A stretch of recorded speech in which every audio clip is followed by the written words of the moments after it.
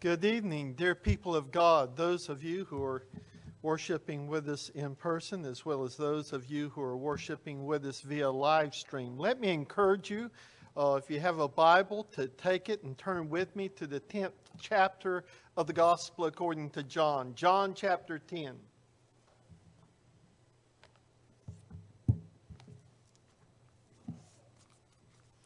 We have been looking together at these 7 I am predicated utterances of our Lord Jesus Christ in the Gospel of John, and we come tonight to the 4th of these. We're in verse 11 of chapter 10. The Lord Jesus Christ tells us, I am the good shepherd. The good shepherd gives his life for the sheep. John chapter 10, beginning with verse 1, I'd like to read all the way through verse 18. Hear the word of the true and living God. Truly, truly, I say to you, he who does not enter the sheepfold by the door, but climbs up by another way, that man is a thief and a robber. But he who enters the door by the shepherd, enters by the door is the shepherd of the sheep. To him the gatekeeper opens. The sheep hear his voice, and he calls his own sheep by name and leads them out. When he has brought out all his own, he goes before them, and the sheep follow him, for they know his voice. A stranger they will not follow, but they will flee from him, for they do not know the voice of strangers. This figure of speech Jesus used with them, but they did not understand what he was saying to them. So Jesus again said to them, Truly, truly, I say to you, I am the door of the sheep. All who came before me are thieves and robbers, but the sheep did not listen to them. I am the door. If anyone enters by me, he will be saved and will go in and out and finds pasture. The thief comes only to steal and kill and destroy. I came that they may have life and have it abundantly. I am the good shepherd. The good shepherd lays down his life for the sheep. He who is a hired hand and not a shepherd, who does not own the sheep, sees the wolf coming and leaves the sheep and flees, and the wolf snatches them and scatters them. He flees because he is a hired hand and cares nothing for the sheep. I am the good shepherd. I know my own, and my own know me. Just as the Father knows me, and I know the Father, and I lay down my life for the sheep. And I have other sheep that are not of this fold. I must bring them also, and they will listen to my voice. So there will be one flock, one shepherd.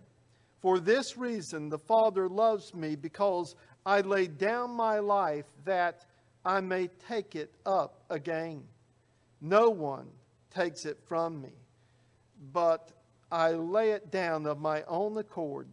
I have authority to lay it down, and I have authority to take it up again. This charge I have received from my Father. All flesh is as grass, and all the glory of man is the flower of the grass. The grass withers, and the flower thereof falls away, but the word of our Lord shall stand forever. I encourage you to seek the Lord's face with me as we ask his blessing upon the ministry of this, his holy and infallible word. Let us pray.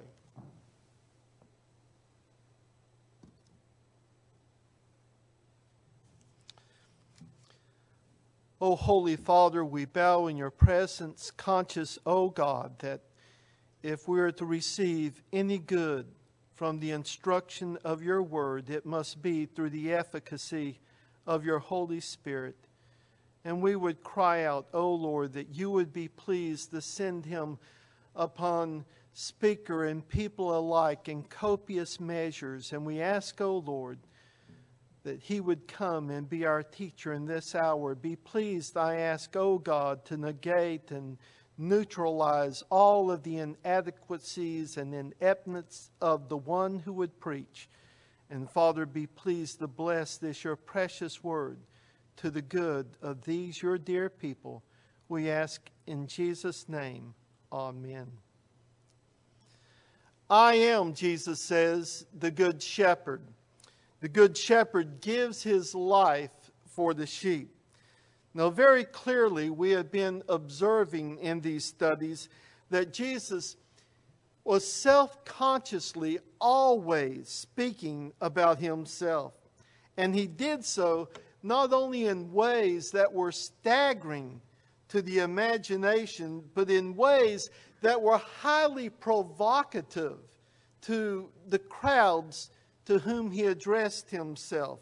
In chapter 8, having declared himself to the Jews there that he was the one sent from the Father, come down to the world to give his life for the world, you'll recall that they responded by saying, "Do we not rightly say that you are a Samaritan and have a demon?" And as they listened to Jesus and as they observed his radical egocentricity, how provocative he was in emphasizing himself, they were greatly offended. And he provoked them to such a pitch and to such an extent that they could not make sense of his words. And so in turn, they accused him of being the Samaritan and of being demon-possessed. For that was the only explanation, the only conclusion they could draw in their attempt to understand how this man could speak so self-centeredly about himself. And yet, even as Jesus was speaking so self-centeredly, so stunningly, so provocatively about himself, there was nonetheless nothing pompous, nothing arrogant, nothing narcissistic in what he said. And as I read these extraordinary, egocentric words of our Lord Jesus Christ, that he is the bread of life, that he is the light of the world, that he is the door of the sheep, that he is the good shepherd, the way, the truth, and the life, the resurrection and the life, it seems to me that such words strike us and confront us with such blunt and abrupt egocentricity. They are nevertheless profoundly textured by the very character and life of the Lord Jesus Christ. And even as he utters these statements, all of the prophecies of Isaiah chapter 42, it's amazing how they come through. You'll remember that our Pastor Wagner just read from us verses 10 through 25 of Isaiah chapter 42. But there at the beginning of the chapter, we see in the first servant song of Isaiah 42 concerning Christ that even though our Lord is so egocentric, nonetheless it is true that he will not cry out, nor will he raise his voice, nor cause his voice to be heard in the street. My point is not that the Lord Jesus Christ would never have been an open-air preacher, for he often was. But he never indulged in self-advertisement. He would say all that he said and do all that he did with an overt humility which served to texture and nuance the radical egocentricity of his self-conscious identity. Now, thus far, we've seen our Lord speaking of himself as the bread of life, who has come down from heaven to give his life for the world. He's called himself the light of the world, and that whoever follows him will not walk in darkness, but will have the light of life. And we saw last time that he described himself as the door, which if anyone enters thereby, he or she will be saved. But for the Jew who had been listening to him, perhaps the most provocative statement he had uttered was the one that was made back in the 8th chapter in verse 58, when Jesus said, "Before Abraham was, I am." And I don't think that Jesus was saying simply that he preceded Abraham in terms of chronology, which to be sure was true, but he was claiming much more. And to the Jewish mind, it echoed the revelation of God in the 3rd chapter of Exodus, where Moses encountered the living God in the burning bush. And Moses said, "Indeed, when I come to the children of Israel and say to them, 'The God of your fathers has sent me to you,' and they say to me, 'What is his name?' what shall I say to them?"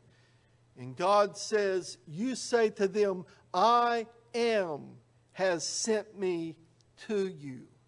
Now, Jesus speaks of himself as the good shepherd who gives his life for the sheep.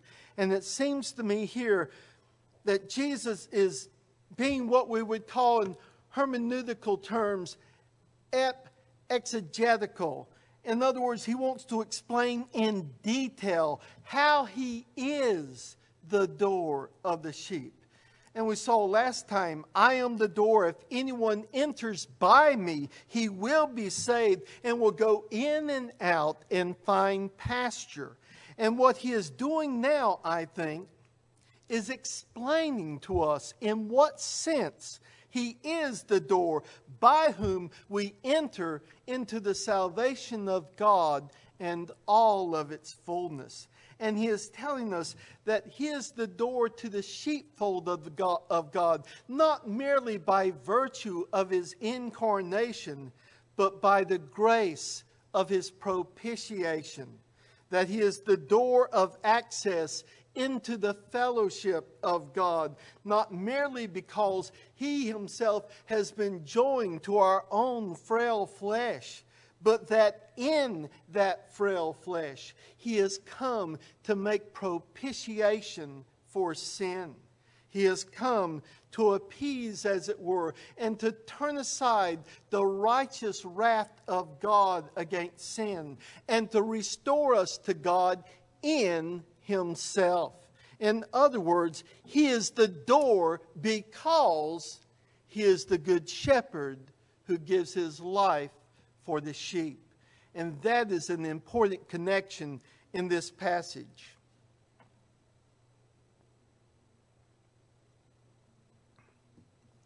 Now, as we saw last time, it is absolutely clear that there is an Old Testament background and context to these words of our Lord Jesus Christ. And perhaps the passage that helps us best to enter into the mindset of the Lord Jesus Christ is that which we saw last time in Ezekiel chapter 34. This prophecy against the shepherds of Israel. "Son of man, prophesy against the shepherds of Israel. Prophesy and say to them, 'Thus says the Lord God to the shepherds,'" those men who had been publicly set apart and anointed and ordained to be the spiritual leaders and caregivers, directors and nourishers of the flock of God. "Say to them, 'Woe to the shepherds of Israel who feed themselves. Should not the shepherds feed the flocks? You eat the fat and clothe yourselves with the wool. You slaughter the fatlings. You do not feed the flock. The weak you have not strengthened, nor have you healed those who were sick." And on, and the Lord says they were scattered. And so the Lord proceeds to say, "As I live, says the Lord God, surely my flock became a prey, and my flock became food for every beast of the field, because there was no shepherd, Nor did my shepherds search for my flock, but the shepherds fed themselves and did not feed my flock. Therefore, O shepherds, hear the word of the Lord. Thus says the Lord God, behold, I am against the shepherds. And then he continues in verse 11, indeed, I myself will search for my sheep and seek them out. I will establish, verse 23, one shepherd over them, and he shall feed them. My servant David, he shall feed them and be their shepherd. And what we see here, as I noted last time in John 10, is a partial fulfillment of Ezekiel 34. That the Lord himself would come, and that in his coming he would provide in himself a shepherd for them, whom he calls my servant David, who by that time had been dead for some 400 years. But David was the great type of the shepherd king who would come and who would perfectly fulfill all of the previous shepherd kings that they had sadly failed to fulfill. Now, throughout all of its history, Israel, which was at that time the visible form of the people of God, the church, Israel had literally been saturated with covenant privileges, blessed among all the peoples of the earth, and yet had been at the mercy of self-serving, self-seeking shepherds. Again, we saw last time that Jesus speaks of them in John 10, verse 8, saying, all who ever came before me are thieves and robbers, but the sheep did not hear, did not listen to them. And of course, I think in part that he is speaking about the messianic pretenders, but more to the point, I think he has in mind the false-hearted shepherds, men who had no interest in the spiritual good of God's people. But then he speaks more about them, you'll notice in verse 12. And he refers to them as hired hands. I think that the Authorized Version's translation of this is a little bit more vivid in its imagery. Refers to them as hirelings, men who were simply engaged to look after the flock. It was their job, but it was not their calling. It wasn't their heart longing. They were merely doing what they were paid to do. And really the word hireling says it all, does it not? Men who had no heart for the people of God. Men who had no concern for anything but themselves. And that's the way it has been so often in the church of God throughout the ages. The church has been bedeviled, literally bedeviled by false shepherds throughout its history. And they continue to the present day. They're literally everywhere. And it's not always easy to detect such people. But our Lord identifies them in Matthew 7 as wolves in sheep's clothing. They looked the part for a time, but by their fruits our Lord assures us, Matthew 7 and verse 20, you will know them. And remember how Paul, remarkably I think, in Acts chapter 20, as he addresses the elders at Ephesus for the final time. And remember, Paul had ministered in Ephesus for nearly 3 years, laboring night and day among them in tears and trial. Nonetheless, he prophesied to them this warning, for I know this, that after my departure, savage wolves will come in among you, not sparing the flock. Also, from among yourselves, men will rise up, speaking perverse things to draw away the disciples after themselves. Perhaps among the very men that Paul himself had taught or Paul and his apostolic delegates ordained to the leadership and pastoral care of the church in Ephesus were men who were nothing more than wolves in sheep's clothing. Just because someone speaks the right language is not itself a true sign that he is a true shepherd. A commitment to sound Reformed theology is not a sign that someone is a true shepherd of God, because true biblical doctrine can be promoted and preached harshly and in a very cold way. And there can be nothing more than a metallic ring about it. And isn't that the point of the Apostle Paul in the 13th chapter of 1 Corinthians, which, by the way, has nothing to do with a hymn to love. Whatever 1 Corinthians 13 is, it isn't a celebration of a hymn to love. It is a devastating, cutting, searing castigation of the pride that had infected the Corinth church. And Paul says, though I speak with the tongues of men and angels, but have not love, I have become as a sounding brass or a clanging cymbal. Now it is against this background that Jesus says, I am the good shepherd. The good shepherd gives his life for the sheep. And then he says something almost identical in verse 17. As the Father knows me, even so I know the Father, and I lay down my life for the sheep. I am the good shepherd, or I am the shepherd, the good one. Now the question is this: what is it about Jesus that makes him the good shepherd? What is it about Jesus that makes him essentially good, the natively good, and the preeminently good shepherd? Well, it's simply this: I give or lay down my life for the sheep. That's what makes him the shepherd, the good one. Now, what did Jesus mean when he said that?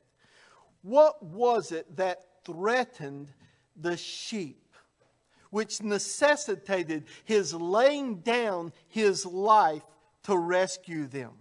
What was the dark looming prospect that so threatened the sheep that nothing less than the self-sacrificial oblation of the incarnate God could rescue, deliver the sheep from their frightening, foreboding holocaust? What was it? Well, in the imagery of the passage itself, the commentators differ about this. It's not an allegory. We've already observed that it is an extended, mixed metaphor. But I think in the passage, Jesus identifies the dark threat that looms over his sheep, and which makes it necessary for him to lay down his life in order to rescue them and to secure their good. The good shepherd gives his life for the sheep. But by way of contrast, notice, but the hireling, he who is not the shepherd, one who does not own the sheep, and I think that is highly significant, who does not own the sheep. Jesus is speaking here about a people given to him by his Father. Now, to be sure, he'll speak more about that in the 17th chapter of this gospel. The Father had given him a people who from times eternal he had set his love upon. The hireling who does not own the sheep sees the wolf coming, beholds the looming dark threat, and in the face of that danger abandons the sheep. And so the wolf is able to catch and scatter them. And in the imagery of the passage, I think the Lord Jesus is identifying the dark threat. And the dark threat is this: that his sheep, whom he owned, that had been given to him, entrusted to him by his Father from times eternal in the covenant of redemption, that the sheep were vulnerable to the ravages of wolves. That the sheep whom he owned were in themselves utterly helpless to protect themselves against the intrusion of the wolves. And a number of commentators suggest, well, they say, you really can't identify the wolves with Satan. And in one sense, that is very true.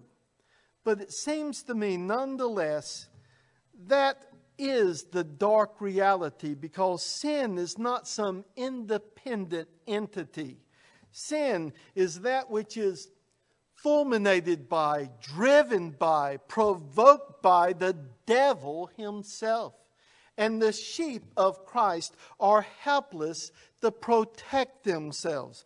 And once again, I think our Lord Jesus, in the redemptive flow of the narrative, and I think it's important to keep that in mind as you read through the gospel narratives.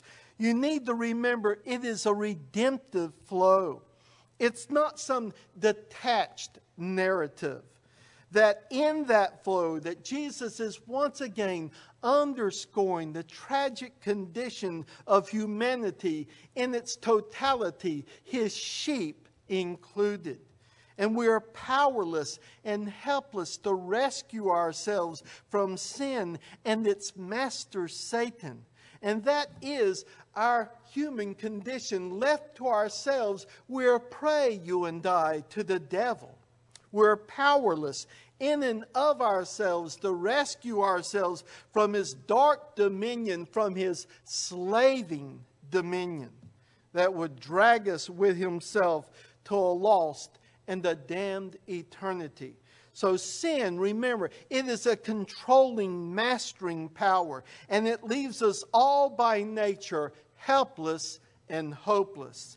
And this is the dark reality that the gospel comes in the first place to persuade us concerning, to awaken us to our helplessness.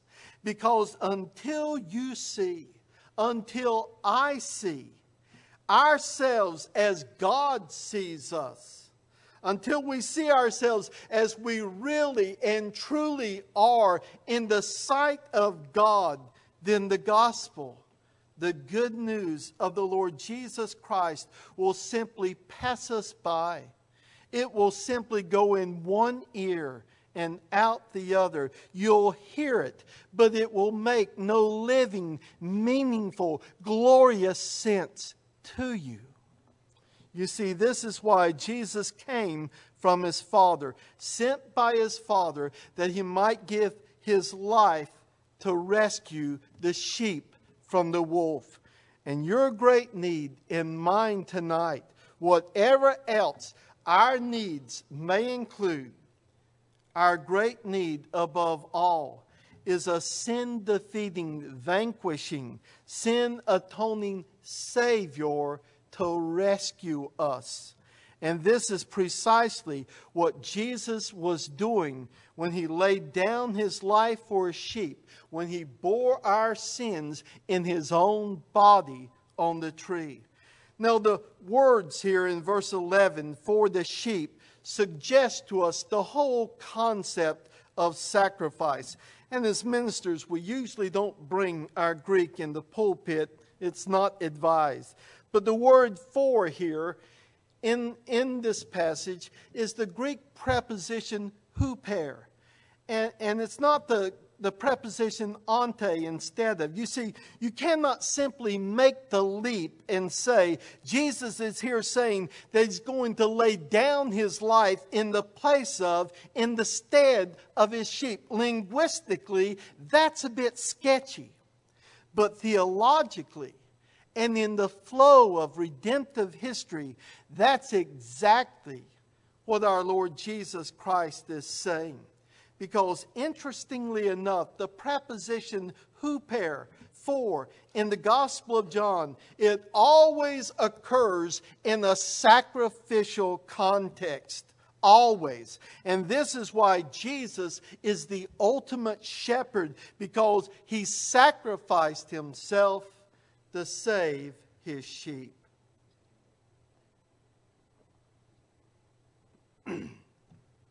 Now the wolf was allowed to vent its fury on the shepherd and not on the sheep. And that is why he is the shepherd, the good one.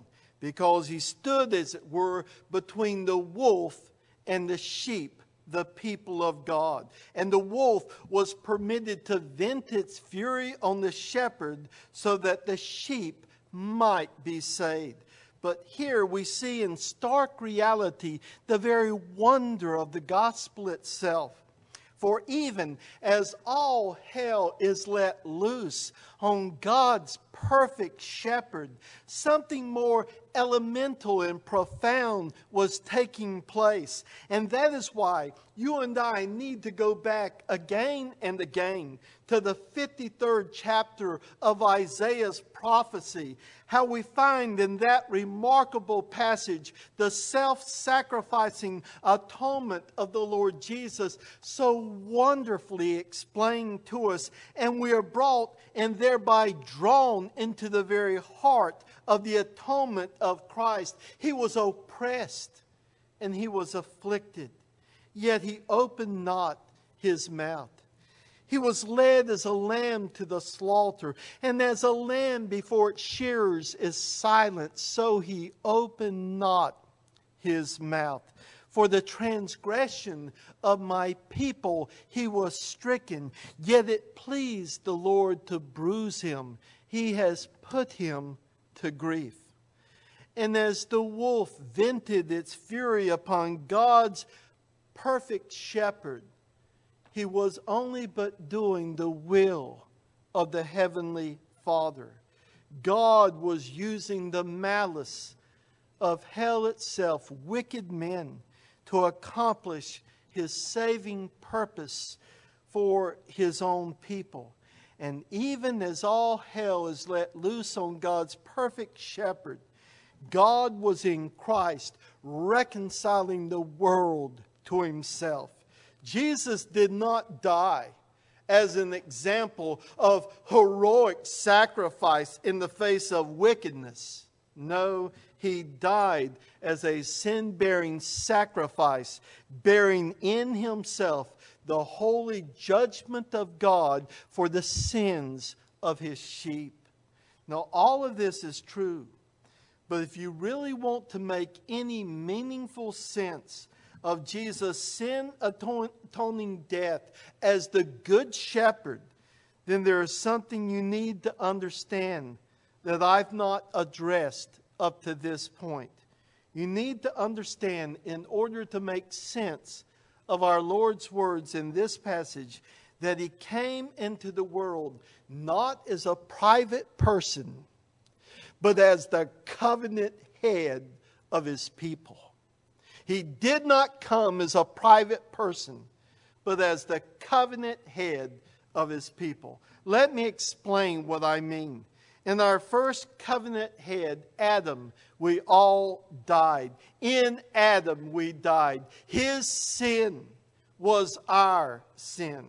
He was the representative who stood before God in our place and for our sake. He fell, and when he fell, we fell in him. Adam's sin was our sin. But in God's unfathomable wisdom, he had another covenant head waiting to undo Adam's sin. You see, the cross isn't some kind of legal fiction. How is it that someone else can justly take the punishment that my sin deserves? That doesn't seem right or appropriate. Nonetheless, it is because of who Jesus is. For he is the one appointed of God from times eternal to be the covenant head of his people. His actions were our actions. What He did for us and not for Himself. And the significance of Christ's death lies in its covenantal character. God is just to pardon us because our covenant head was substituted by God for us for the sake of His sheep. And all of us, I trust, understand representative headship. We see it in families. We see it in government, do we not? We see it illustrated in the story of David and Goliath. Goliath's victory would have meant victory for the Philistines. David's victory would mean victory for the Israelites. David triumphed and Israel triumphed in David. And it's in his capacity as the covenant head of his people that Jesus says, I lay down my life for the sheep. And this is what helps us to understand those great words in chapter 7 or in verse 17. Therefore my Father loves me because I lay down my life that I may take it again. For this reason my Father loves me. Does that not sound strange to you? Did not God the Father always love His Son? Did not the Father on a number of occasions declare from the heavens, this is my beloved Son? Indeed, the Father has always loved His Son. But Jesus is speaking of the love here, that His holy obedience as the covenant head of His sheep merited from the Father. There is a human inappropriateness, but there is a divine appropriateness in the cross. Even as His Father was executing His righteous judgment on His Son, and even as the Son was crying out, Eloi, Eloi, lama sabachthani, my God, why have you abandoned me? The Father was in essence saying, if ever I loved you, my Jesus, 'tis now. And even as the stroke of the divine righteous wrath of God was meted out against our covenant head, the Lord Jesus, the Father was loving His Son for its obedience even unto death. Now, what does all of that say to us? Let me underscore very quickly two things, and I'm done. For Christian believers, this is a wonderful assurance couched in our Lord's affirmation here that He is the good shepherd who lays down His life for the sheep. You know Paul's words in Romans 8 and verse 32. He who did not spare His own Son, but delivered Him up for us all, how shall He not with Him also freely give us all things? The Father's non-sparing of the Son is the assurance to us that He will withhold no good thing from us. And when Satan tempts us to wicked thoughts that the Heavenly Father is withholding from us anything good, what ought we to do? We're to go back to the cross. Dear people, always go back to the cross. That is the spiritual antidote to everything. Go back to the cross.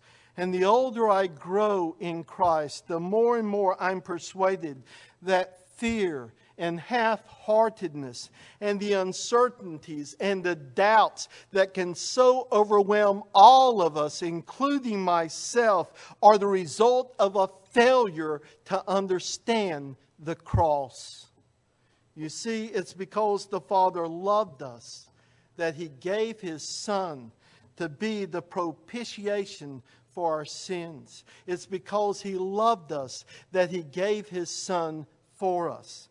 And surely that is a wonderful encouragement and reassurance that in His Son, the Father has given us His all. He's held nothing back. He's given us His all. He's got nothing He's withholding up His sleeve. No, He's given us His all in the giving of His Son. But then the second application as I close is this. And this is for those of us who are ministers, or any of us who aspire to be ministers. You may be thinking, well, what is it that's so hard to be a minister? And there are times when it's trying, and the sheep sometimes bite. And that's not always easy to put up with. But if the flock was worth the blood of Christ in God's eyes, then, dear brothers, the flock of Christ is worth our efforts on their behalf. There is a cost in Christian ministry, and because there is a cost, if you think that you are in any sense being called into the Christian ministry, don't give it any further thought unless you're prepared as much as you are able to put your life on the line for the sheep. If you're not prepared to do that, as much as you're able, forget answering any call to the ministry.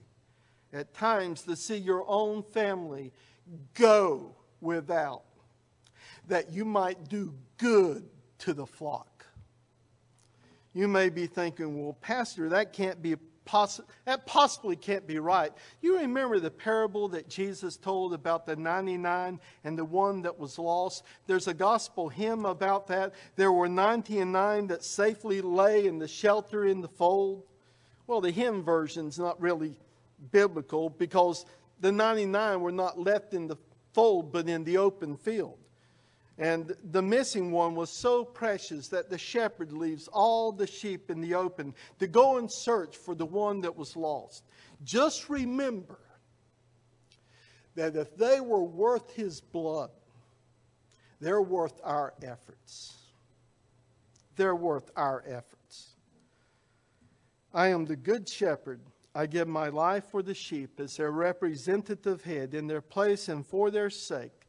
Let the wolf do its hellish worst. My Father, it's His will that I give my life for the sheep.